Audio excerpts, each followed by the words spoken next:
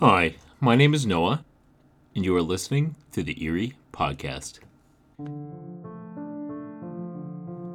A lot of times, people will hear about stories where someone survives something tragic, but you never think it's going to happen to you. In the case of Holly Dunn, this actually happened to her one night when she was going back to a party. She had an unfortunate meeting with what people would call later the Railroad Killer. How did Holly survive? And what made this killer want to attack her and her boyfriend Chris?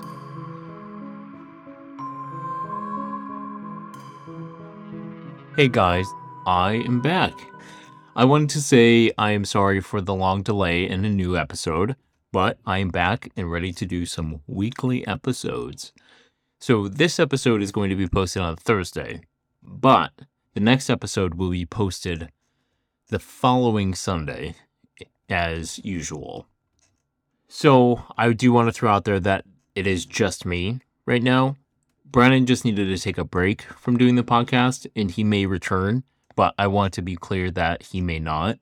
I'm hoping he will, because I like doing it with another person, but I feel like we can still have some fun. It's just you and me, guys. Whoever, yeah, you who's listening right now. So today we're going to be talking about Holly Dunn, and I wanted to throw out there that this does have some talk of sexual violence.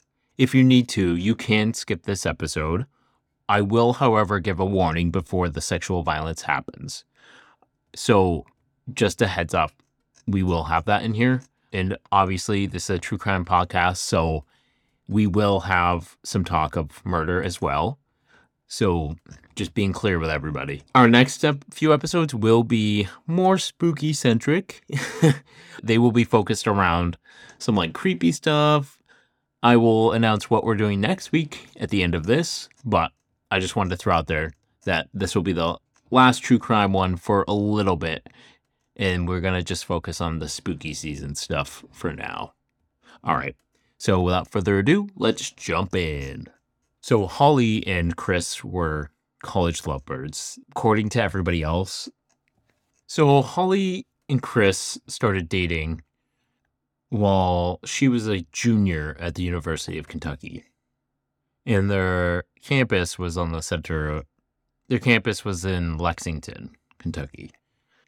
So Holly first started at the University of Kentucky in fall of 1995 to study accounting because she wanted to work at her father's hotel business. Eventually, Holly, changed her major to finance. And after her sophomore year, she, took some summer classes to catch up on some of her prerequisites. So Holly's college life was pretty typical. She stayed in a, off-campus apartment with a few roommates, and it was like a 3-bedroom and 1 bathroom. And she described it in her book, which everyone should go check out. It's called Soul Survivor. The link will be in the show notes below. But anyway, apartment was it had like the grossest shower. It was tiny, had like chipped ceramic. The walls were, caked with mildew. And their kitchen sink was like full of dishes all the time. The living room was also not great. And they didn't have much decor because, they're college students. But Holly didn't care how gross and disgusting it was. She had fun anyway. She was like having a blast. She was living her college life. So the evening she met Chris, her best friend Annie was turning 21, and she wanted to take her out for her first legal drink. So they went to go to TGI Fridays. Holly had been using her sister's ID.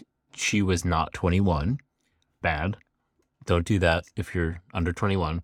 But they went to TGI Fridays, and her sister's ID did not work. And the bartender turned her down and then refused her friend, who was actually 21, as well.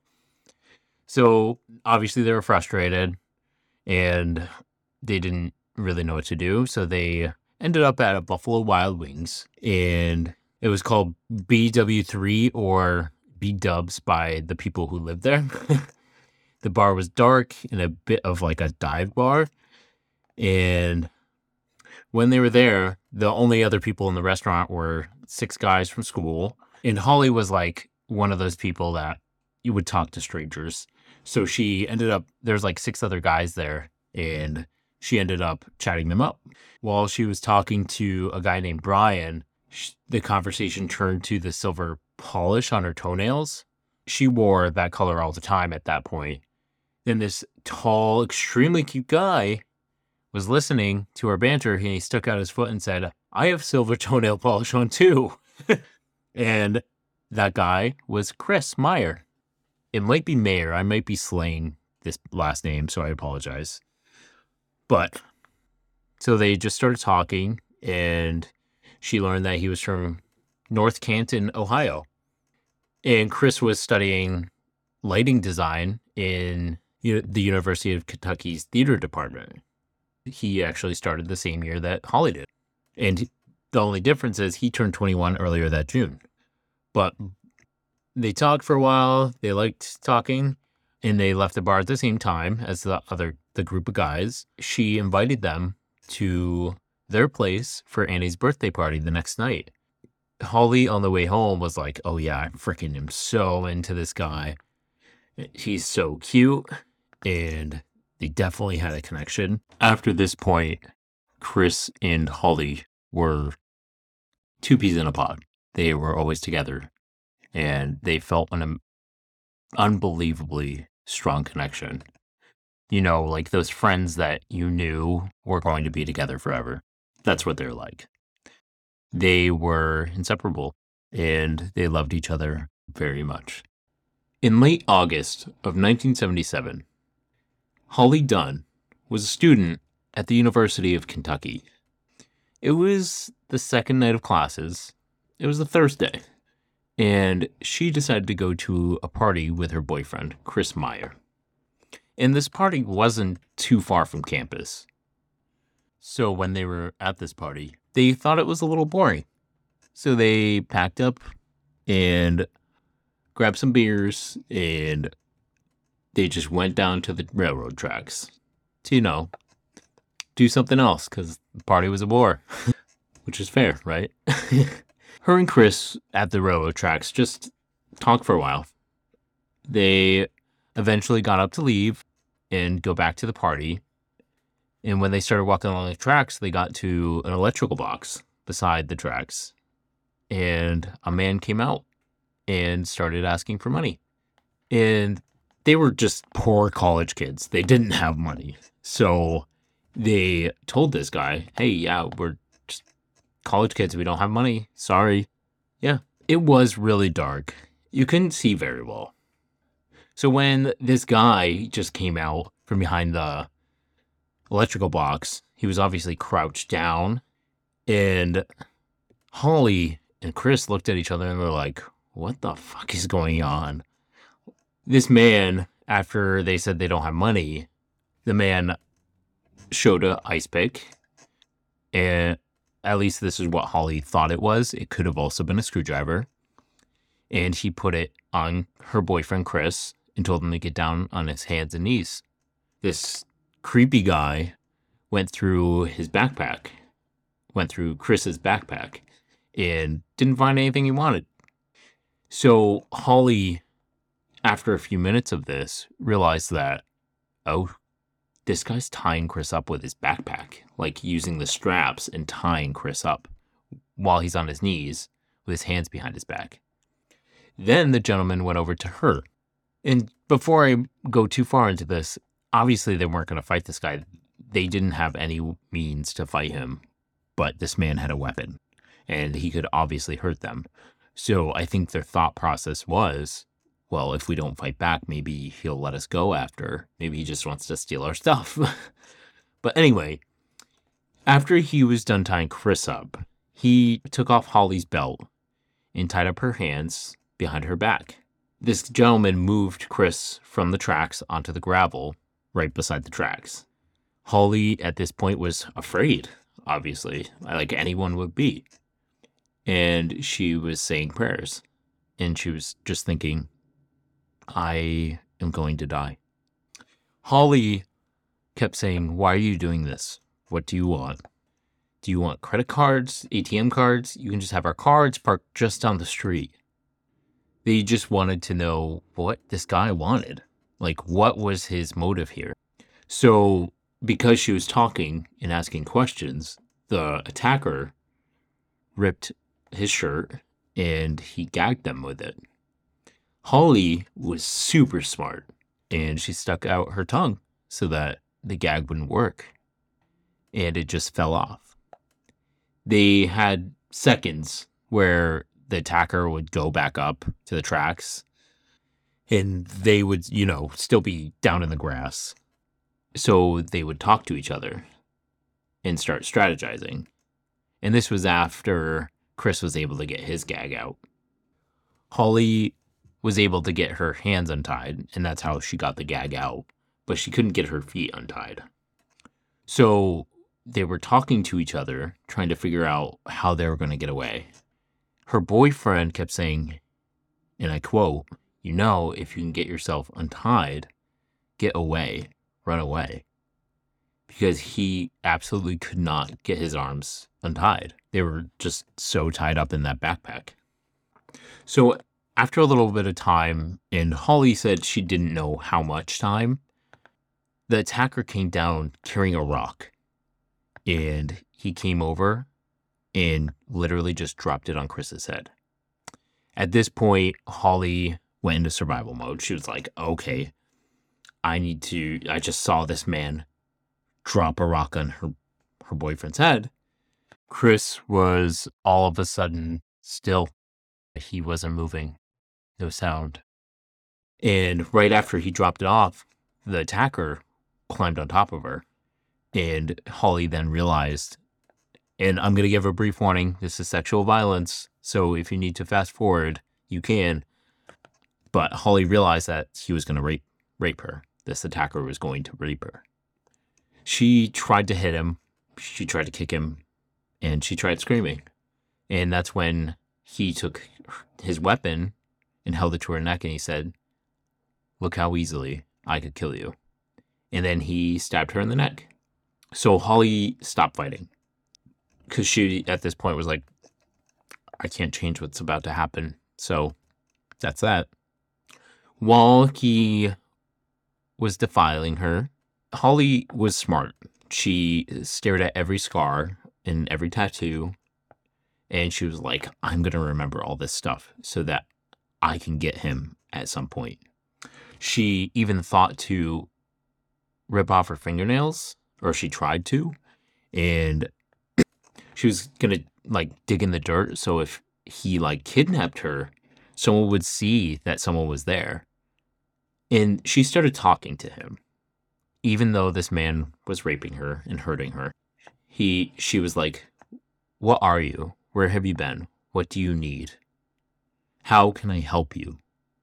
And she kept saying, I really have a family that wants to see me again.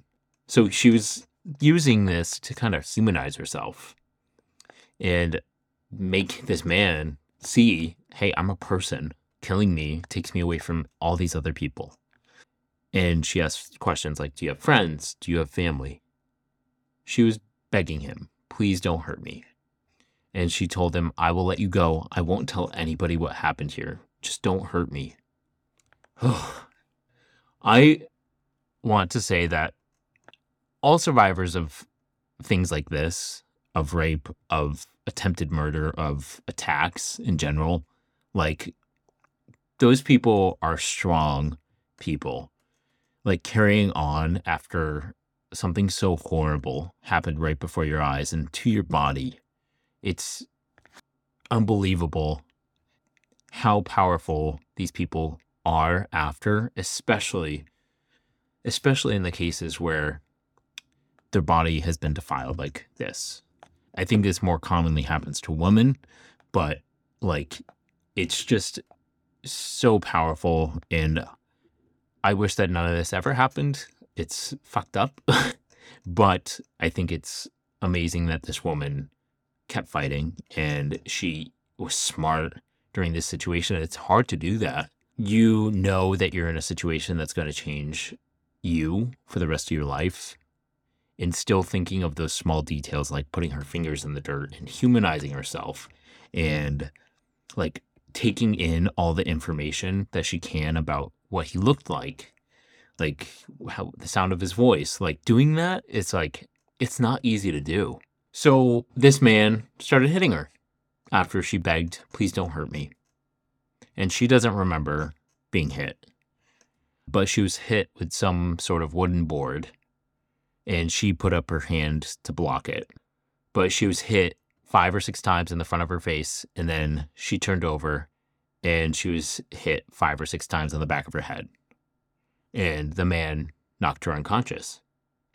So at this time, her breathing was shallow enough where he had thought that he killed her. But Holly was not dead. Obviously, he left, and she didn't know, because she was unconscious, how long she was there, but she got up at some point, and she was injured. She knew she was injured. She didn't know what those injuries were, but she did realize that her mouth wasn't shutting correctly, and she was covered in blood. So at this point, Holly started walking along the tracks. Then Holly would be found by a gentleman, and I'll go into that in a moment. But Holly knew that Chris was dead.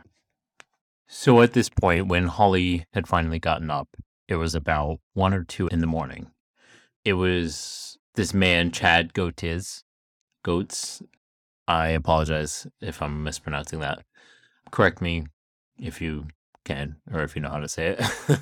This man, Chad, was just sitting in his chair studying, and out of the corner of his eye, he just saw something go across the front yard. It was Holly. She was covered in blood from head to toe, and he couldn't figure out where all the blood had come from or was coming from. Her face, it looked like a boxer, he said, whenever they get cut during a boxing match. And at that point, he brought her in and set her down on the couch, and she collapsed. He thought she was going to die. There was no doubt in his mind. He kept losing her a little bit here and there. He just kept talking to her because he didn't want her to pass out. He was just trying to keep her awake until the paramedics got there. Holly kept saying, "My friend's still out there, and be sure they know that my friend's still out there. My friend's still out there." It's sad. She lost someone that she loved very much, and she was also violated, and she was a different person after this. Like, there's no way around that. She was a survivor, and she also knew that this man was still out there, potentially doing this to another person. So later on, Detective Craig Sorrell, on August 29th, 1997, received a call at about 3 in the morning that there had been an attack on 2 students along the railroad tracks. His lieutenant asked him to come out and said it was a bad one. So Craig Sorrell, or the detective, was sent over to the University of Kentucky Hospital to check in on the victim. On the way, he learned that her name was Holly Dunn. Holly's sister, Heather Dunn Niminier. I'm so bad at last names. I'm sorry, guys.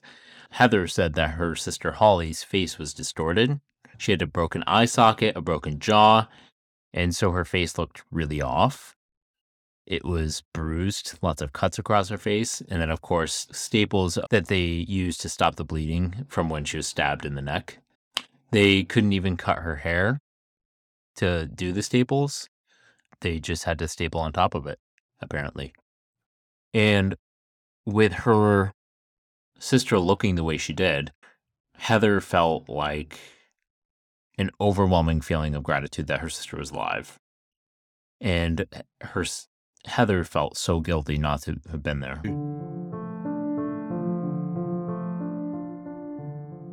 All right, Erie Tribe, I'm so excited to talk about today's sponsor, Audible. Audible is, I can honestly say that I use Audible on a daily level. I read a lot, but sometimes I don't have time to just read, or maybe I'm, hitting the hay and I need to put the book down and just listen for a little bit. New members can actually try Audible for free for 30 days using our link. As an Audible member, you can choose one title per month to keep from their entire catalog, including the latest bestsellers and new releases. You can find some $50 audiobooks and get them super cheap by just having this Audible membership. There's so many Audible exclusives as well that you can only listen to on Audible. You'll discover exclusive Audible originals from top celebrities, renowned experts, and exciting new voices in audio, which I might be one of those soon. But for real, anything you're interested in, you can find it on Audible. There's so much on Audible that you can check out. If you visit audibletrial.com/theeeriepod, you can get 1 free month and 1 free book that you get to keep forever. So check it out, guys. Strongly recommend it. So when Holly finally, started to heal up and come around, she remembers asking about Chris because no one was talking about him. And she eventually just asked her dad, and she was like, Chris is dead, isn't he? And her dad was like, yeah, he is. Holly obviously had a hard time accepting that. She got to live through this, and her boyfriend didn't. And she said she felt like it wasn't fair that she was still alive. Chris was one of those people, just that friendly guy that was super laid back and very down to earth. I mean, she met him with silver nail polish. And Chris loved the outdoors. He didn't have a care in the world.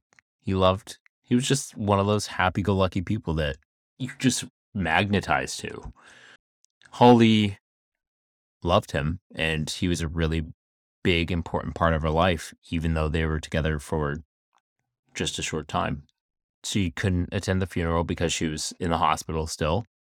She never felt like she had the chance to say goodbye, and she wanted to find peace, but she just couldn't. She was obviously in a bad state physically. So the detectives obviously came around to ask questions. Despite what state she was in, she wanted to communicate. She wanted to talk about what happened. So she disclosed that her attacker had an accent, and it sounded like he came from Mexico. He had a snake tattoo on his arm, and he had really dark eyes, like dead eyes. Holly said he was probably about 5'6" or 5'8". He had wavy black hair and was wearing glasses. And he was not a muscular man, but he seemed wiry, according to her. So Holly, like I said, was in a bad state. They had to literally repair her jaw because it was unhinged. And they had to wire her mouth shut. For the broken eye socket, there was nothing they could do. And as soon as she could get the surgery to get her jaw wired shut and her jaw fixed, her parents took her home. Holly said that her sister was her rock throughout this process and after everything that she went through. And she was a big, important part because Heather, her sister, didn't let her just stick in bed. Holly herself was amazing and didn't want to stay in bed, but she also wanted to. I mean, how could you not? You just went through something so tragic and so scarring. How could you not want to get out of bed?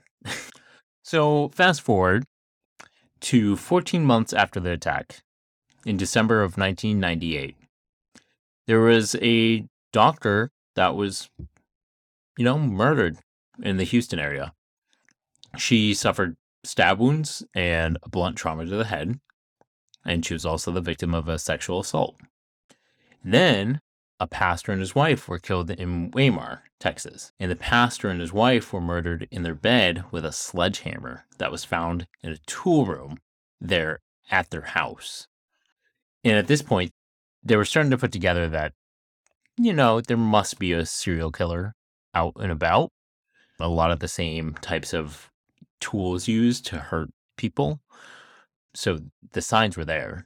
One thing that they noticed that was that a lot of these attacks were happening within a certain distance of railroad tracks, a specific, connecting railroad track. And when they compared the details of the cases around this railroad track, they were 100%. We have a serial killer. They ran a fingerprint analysis and found a suspect. And he was identified as Rafael Resendez Ramirez. A lot of these attacks that happened in Holly and these other two attacks were not the only ones. There was actually a lot more. A lot of this guy's attacks were by surprise.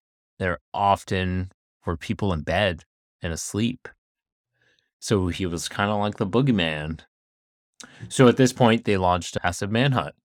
And this guy became a national serial killer. And everyone wanted to catch him because he was brutally murdering so many people. Eventually, this media named him the railroad killer, and that stuck. So the police were like, oh, you know what we're going to do? We're going to start stopping trains. A bunch of Texas agencies participate in this too. They're like, okay, well, we're going to stop these fucking trains and we're going to find this dickwad that wants to kill all these people and rape people. As they were looking for him, this guy kept killing. There was 2 women in one day, apparently, 90 miles apart. And 4 days later, he was in a different state, killing another person. Like, this guy he liked to kill. He was a monster. And we obviously know that from, what happened to Holly. Holly was really scared. It was huge. And they couldn't find him. They didn't know where he was. And obviously everyone around was afraid. And Holly felt like he was going to come back and get her. So Holly decided, you know what, I'm going to go to school in England. And she left the country because she just was so afraid. So the FBI eventually put this guy on America's Most Wanted, and they found out that he has a sister. So they went back to talk to her because they had apparently been in touch with her. She had recently talked to her brother, and she told them that he was tired and that he might be willing to surrender. His sister kind of became like a liaison in between law enforcement and her brother. It was a very strange dynamic. And the police think that his options were just limited. Everyone except his sister was after him. Everyone wanted to find him and bring him to justice. Like, literally, Mexico and the US were working together to try and find this guy because they knew that he was coming from Mexico and going back after he's killed people. So he was like escaping and coming back. Well, that didn't work for him forever. So 2 years after the attack, on the Texas side of the border of the International Bridge, which goes into Mexico, this guy eventually gave in to the pressure and met U.S. law enforcement at the border and turned himself in. Like, the police were so worried that day that he wouldn't even show up. They're like, we don't think this is going to happen. So apparently, this guy went by a few names, and he was linked to 6 murders in Texas, 2 in Illinois, and 1 in Kentucky. But they eventually determined that his real name was Angel Maturino Resendez. So he kept his last name, but changed the first, 2.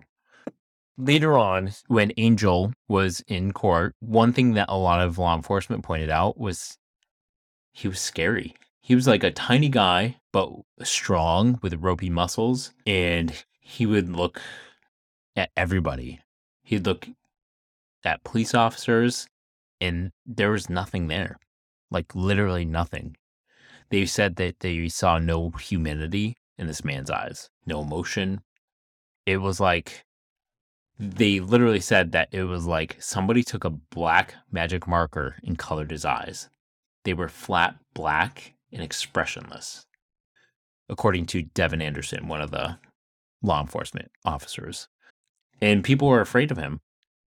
And they wanted this guy, a lot of people wanted this guy to be put to death because this guy was actually a monster, like no sense of humanity. Like he acted without remorse, and he continued to even when he was incarcerated. So Holly was one of the star witnesses. She did want to do this. She wasn't forced. She didn't have to be begged. She wanted to tell what happened, and this was her chance. She said that she doesn't think about a lot of that stuff, but the one thing she can never forget is Chris being hit. And she talked about that in the court. And she talked about everything that she did to try and make sure that this man knew that she was a human, for one, and that she did to stay alive by, like, clawing into the ground, putting her tongue out so that the gag wouldn't work. And Holly was the only surviving person. She was literally the only person that this man didn't kill. It's crazy. And she only survived by luck and by sheer will. So Angel, the murderer, obviously pled not guilty because he's insane, right? Even though the evidence was unbelievably overwhelming as to how guilty he was going to use the insanity defense. A lot of people, would automatically think, wow, this person has to be crazy to kill all these people. Why else would they do that? But luckily, at the end of all the deliberation, they saw all indication that this man knew what he was doing. He knew how to kill, and he knew how to do it smart, and he knew how to get away with it. Well, at least for a while. And ultimately, they found him guilty of capital murder. So Holly was terrified to testify because obviously seeing someone who raped you and killed your boyfriend and brutally attacked you, obviously that's scarring. No one wants to do that. But she did want to see justice. She wanted to make sure that this guy didn't get away with murder and didn't get away with a insanity plea. So she had a lot of courage, and she did this. And she even said the night before, she woke up in the middle of the night screaming and crying because she was so terrified to see this guy's face. She said later on that this was the hardest day of her life.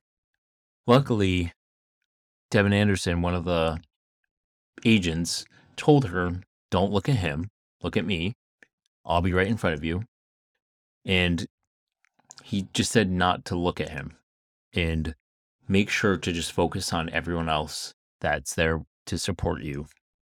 Luckily, she got to get her word in too. She was able to say, and I quote, "You didn't destroy me." And she also got to say, "I'm still here, I'm still strong, and I'm still the person I was." She told all the details of what she remembered, and she cried the whole time, but she got to get her justice. So when Angel Resendez was finally given a verdict, he was sentenced to death. And he was on death row until 2006. He did file an appeal before that, but it was denied. Thank goodness. For Holly, that helped her a lot push forward, and it really put an end to all those angry feelings that she had because she knew that there was justice and that this guy couldn't hurt other people, which was the most important thing to her. Holly's life focus changed after this. She had to heal physically, of course. Then she had to deal with grieving Chris, and then also dealing with everything that comes with being a survivor of rape and an attack. In 1997, she met a man named Jacob Pendleton at like a store that she was working at, and he ended up becoming the first guy she dated after the attack. Apparently, he helped her a lot. Like, he helped her get through this and helped her become a person again after, kind of closing off. So Holly eventually married this man, and she became a public speaker, and she would talk about her attack. And how you can move on from it and like not to detach the emotion of it. And she now takes a lot of pride in helping other survivors. She started something called Holly's House, and it's a child and adult advocacy that provides a safe reporting location for victims of intimate crimes. And it's nonprofit, and that's in Evansville, Indiana. She opened that on September 2nd, 2008, and they've served 300 victims since that time. Holly became a hero. She literally took what happened to her and made it so that she can help others. She decided to get justice and to build something out of something horrible. And she's helped so many people in the process. Not only that, but she's also a acclaimed author. Her book, The Sole Survivor, is available on Amazon if you guys want to check it out. It's not the most expensive book, but I really recommend it. It's a quick read and it gives you a lot of insight on what happened and what she did after all of this. One thing I love about it is some of the titles of the chapters are kind of butterfly focused. Like, she was a caterpillar and then she was in a chrysalis and then she came out as a butterfly. It just screamed to me like everyone's been through those moments. Obviously not in the same way she has, but I just loved it. It was a cute little thing that I noticed as I was reading. It was really cool. So please check it out. I will have a link in the description. All right, guys. That one was a long one, and I apologize, but I felt like it was good to get out there, and literally one of my favorite survival stories. I'll be honest with you. I just love that she went on, and a lot of survivors actually do this, but I love that she went on and became a motivational speaker and started talking about what happened to her in a way that would help others. And starting Holly's House too. Like, that's fantastic. That's amazing. I really hope you guys love this. And if you want to learn more, check out that book.